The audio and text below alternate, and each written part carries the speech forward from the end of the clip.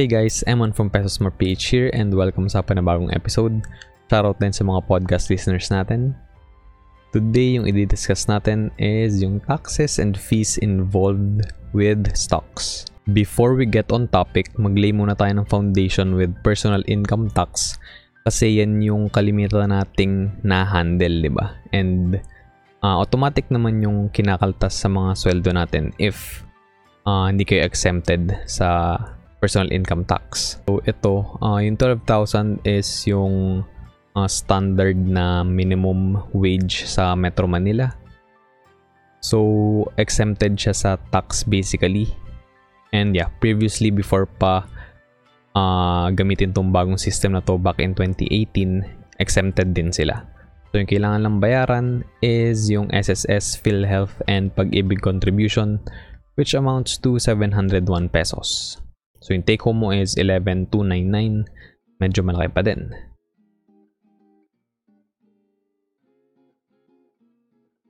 And then ito, moving on, ito yung threshold actually. Ito yung minimum, kumbaga, para mag-qualify to pay taxes. So pag nag-jump na to 21,815 yung kinikita mo per month, magbabayad ka ng tax. Medyo maliit pa lang since ito nga yung kumbaga entry level. So 8 centavos lang siya. So previously, before this system was applied, nasa 3,125.10 yung babayaran mo. Ang laki, di ba? Ang laking difference. And ngayon, halos wala ka namang babayaran, 8 centavos lang. And then yung total contribution mo lang sa SSS, PhilHealth, and Pag-ibig. So 20.8k pa rin yung take home mo. Compared do sa lumang sistema, which was 17,708 and 64 centavos. So ang laking difference, di ba? Yung savings mo per year is around 37.5k. Ang laking bagay nun. Pwede nang pangsimula sa pag-invest. And then if government employee ka naman, medyo mas mataas lang.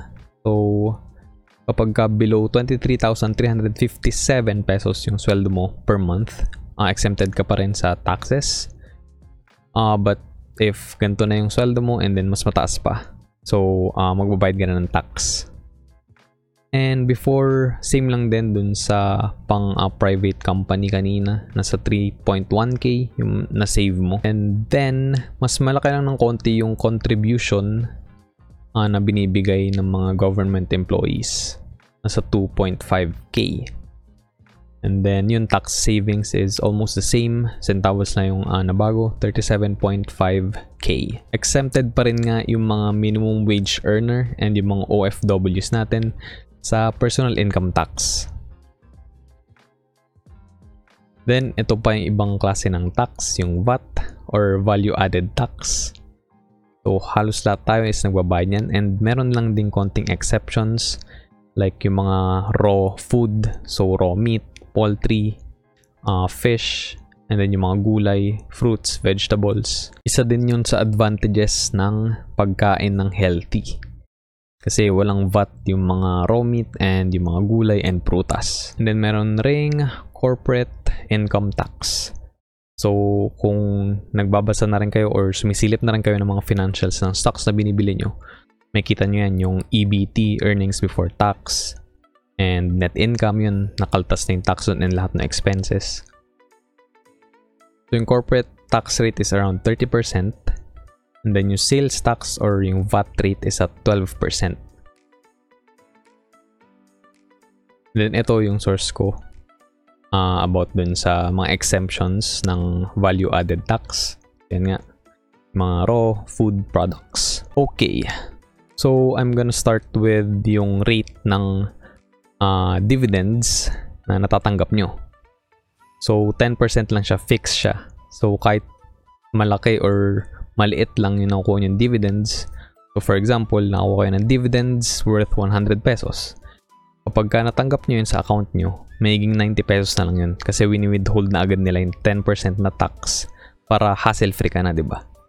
So sila na yung magbabayad nun sa government, sa BIR. And then, syempre, the same thing goes for bigger amounts. So kung 100k, kung 1 million man yun, or 10,000, 10% lang din yung ikakaltas. And yung i-credit sa account mo is sa'yo na yung lahat. Ito yung current position ko with my preferred stock sa San Miguel Corporation, which is SMC2C. Meron akong 1,000 shares. Nakuha ko siya at an average cost of 77.4731 per share. So yung last traded price niya kahapon is at 78. So 'di ba, medyo kumita na ako dapat doon. Around 52.69 centavos na dapat yung kinita ko. Pero bakit ang nakalagay dito is meron akong loss, unrealized loss na 171.20. Bakit nga ba ganun? Well, tama naman. Naka-indicate dito yung market value is at 77.301.90 versus dun sa total cost ko. Tama naman na meron akong dapat net loss or like unrealized loss na 171.20. However, yung last traded price nga niya is 78. So, dapat yung market value ko is 78,000 pesos. But 77 na lang. Well, dyan papasok yung mga fees and taxes. So, kung wala yung taxes and fees na yun, kumita na ako technically dapat ng 526 pesos and 9 centavos. Actually, 90 centavos.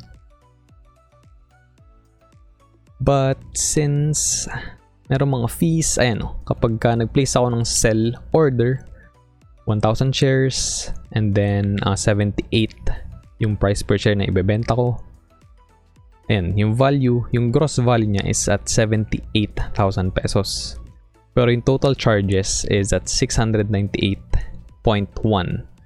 Kaya tama yung total value, total market value na naka-indicate dun sa BPI trade, which is 77,301.90. So, paano nga ba na-compute yan? Scammers ba to? Hindi. Kasi nasa FAQs naman yan ng BPI trade. And since ito yung broker na gamit ko, ito lang yung gagamitin kong example kasi wala naman akong choice. And yung FAQs is nasa description sa baba. So, check out nyo na lang yun. So, ito yung mga included fees and taxes kapag nagbenta ka ng stock. Yung commission ni BPI trade is 0.25% of the gross value. So, in this case, since 78,000, yun yung kukunin. But, if yung 0.25% ng gross value na ibebenta mo is hindi umabot sa 20 pesos, 20 pesos pa rin yung magiging commission ni BPI trade since yun yung minimum commission nila. And then, yung value added tax, yung VAT, i-multiply lang yan dun sa commission ni BPI trade. Papakita ko yun sa inyo mamaya. And then, merong PSE fee, napakaliit lang, 0.00005 for every 1 peso nung gross value traded. And then, SCCP fee, actually that stands for Securities Clearing Corporation of the Philippines. Yeah, that's it. So, 0.0001 for every 1 peso din nung gross value traded. And then, sales tax is at 0.60% on the gross value. Ayan. Nasaan yung kalyo ko? So, yung kukompute natin is 78,000. Multiply muna natin sa 0.25%. So, 195 siya. And then, i-add natin yung value added tax or VAT. So, times hindi pala, 1.12. 12% yung rate. So, nasa 218 na. Ano pa ba idadagdag natin? Lagay tayo ng parenthesis. Tapos, kailangan yung 0.0000. Maraming 05 times 78,000.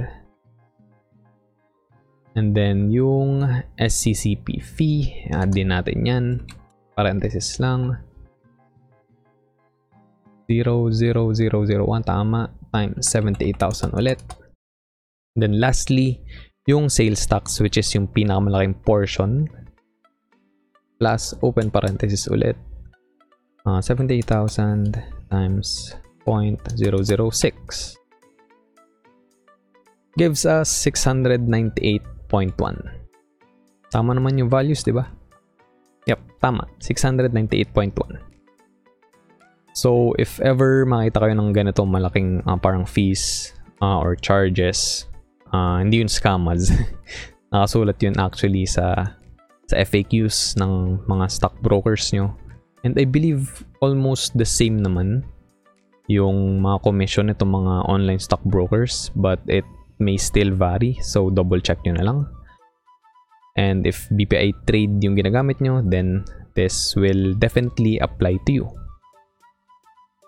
So yung breakdown, tanggalin natin yung si Calcu. Breakdown yan is ito. Commission and VAT, 218.4. PSE fee, di ba maliit lang? Siya yung pinakamaliit sa mga babayaran mo. 3.9. And then SCCP fee, maliit lang din, 7.8. And then yung sales tax yung pinakamalaki at 468 pesos. And syempre, if mababa lang naman yung amount na ibebenta mo, then mas bababa din tong amount na to. Isa to sa mga reason kung bakit hindi ko masyado trip yung day trading. Kasi imagine, day trading di ba? So every day bibili ka and then magbebenta ka.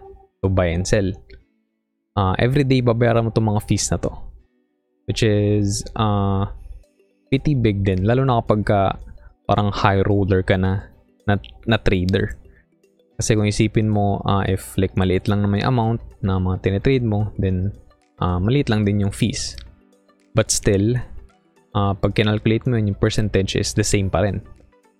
And ayun nga, tulad nga nito, 70,000 yung worth, and then yung mababawas sa potential na kikitain mo is 698. I think, well, for me personally, mas okay na i-hold ko na yung stock and then, wait for dividends. Disclaimer, I don't discourage anyone from day trading. If that's your cup of tea and trip mo talaga yun, go for it. However, if pinapanood mo tong video ko, I guess wala kang masyado matututunan about day trading because I don't do that. Let's move on. If bibili ka naman ng stock, ano yung fees and may tax din ba na involved? So sa buy transaction with BPI Trade, meron din silang commission, same rate lang sa sell. And then syempre may VAT din yun. And then same PSE fee and SCCP fee. Same rates lang na wala lang yung sales tax. So let's give an example.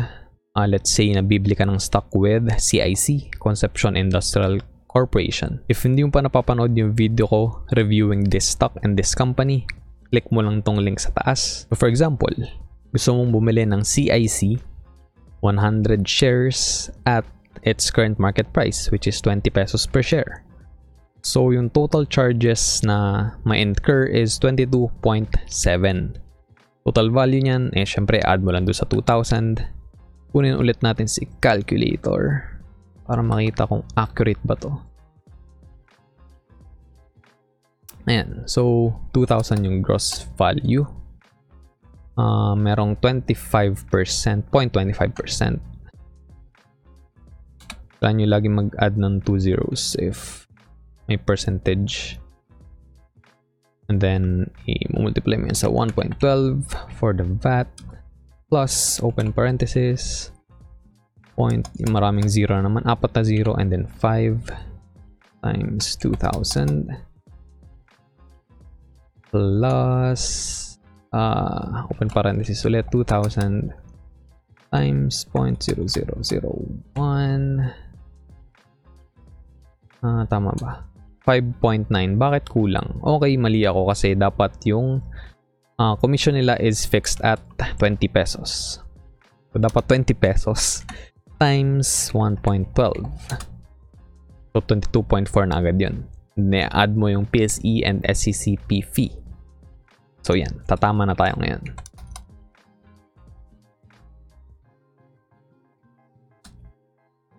Plus 2,000 times 0.0001. Ayan, tama na. 22.7.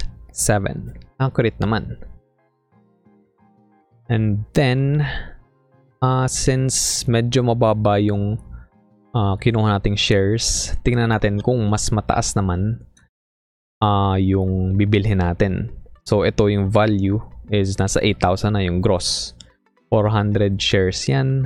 And then, same price at 20 pesos. And then, same stock, CIC. 8,000 pesos talaga yung ideal price or parang cap para ma-take advantage mo yung minimal fees. Nag-create ako ng separate video about dyan.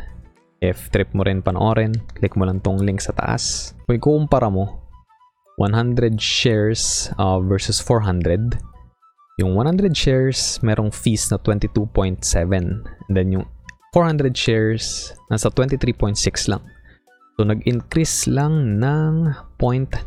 Tama ba? Yes, 0.9 lang. Sobrang konti lang nung in-increase. So, mas okay na bumili ka ng mas mataas na shares. Yun yung advantage kapag mas malaki yung budget mo. Kung bibili ka ng CIC na pa 100 lang, pag na-reach mo na yung 400 shares, nasa 90 plus pesos na yung babayaran mo na fees.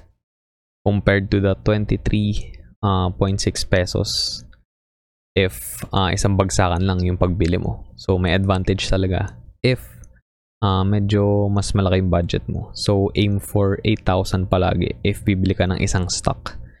Kasi maximize mo yung fees. And, ayun nga, makakatipid ka. Lalo na kapag lagi ka nag-invest and consistent ka nag-invest. Okay, try na rin natin i-compute since mas malaki to. 8,000 times 0.0025 plus, okay, mali tayo. Dapat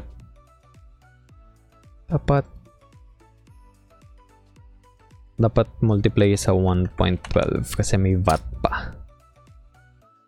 Plus 2,000 times 0005 plus 2,000 times 0.0001. Bakit ganon?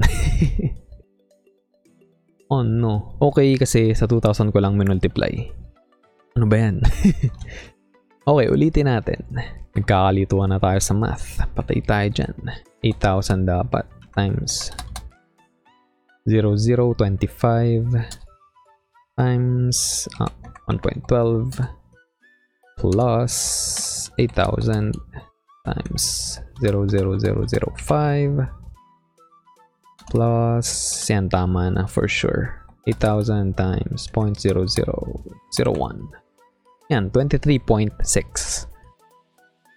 So, kung trip nyo i-compute manually yung mga charges na nakikita nyo sa mga stockbrokers nyo and to double check na lang din, pwede nyo gamitin to. Of course, before we end today's episode, we have a quote from Warren Buffett.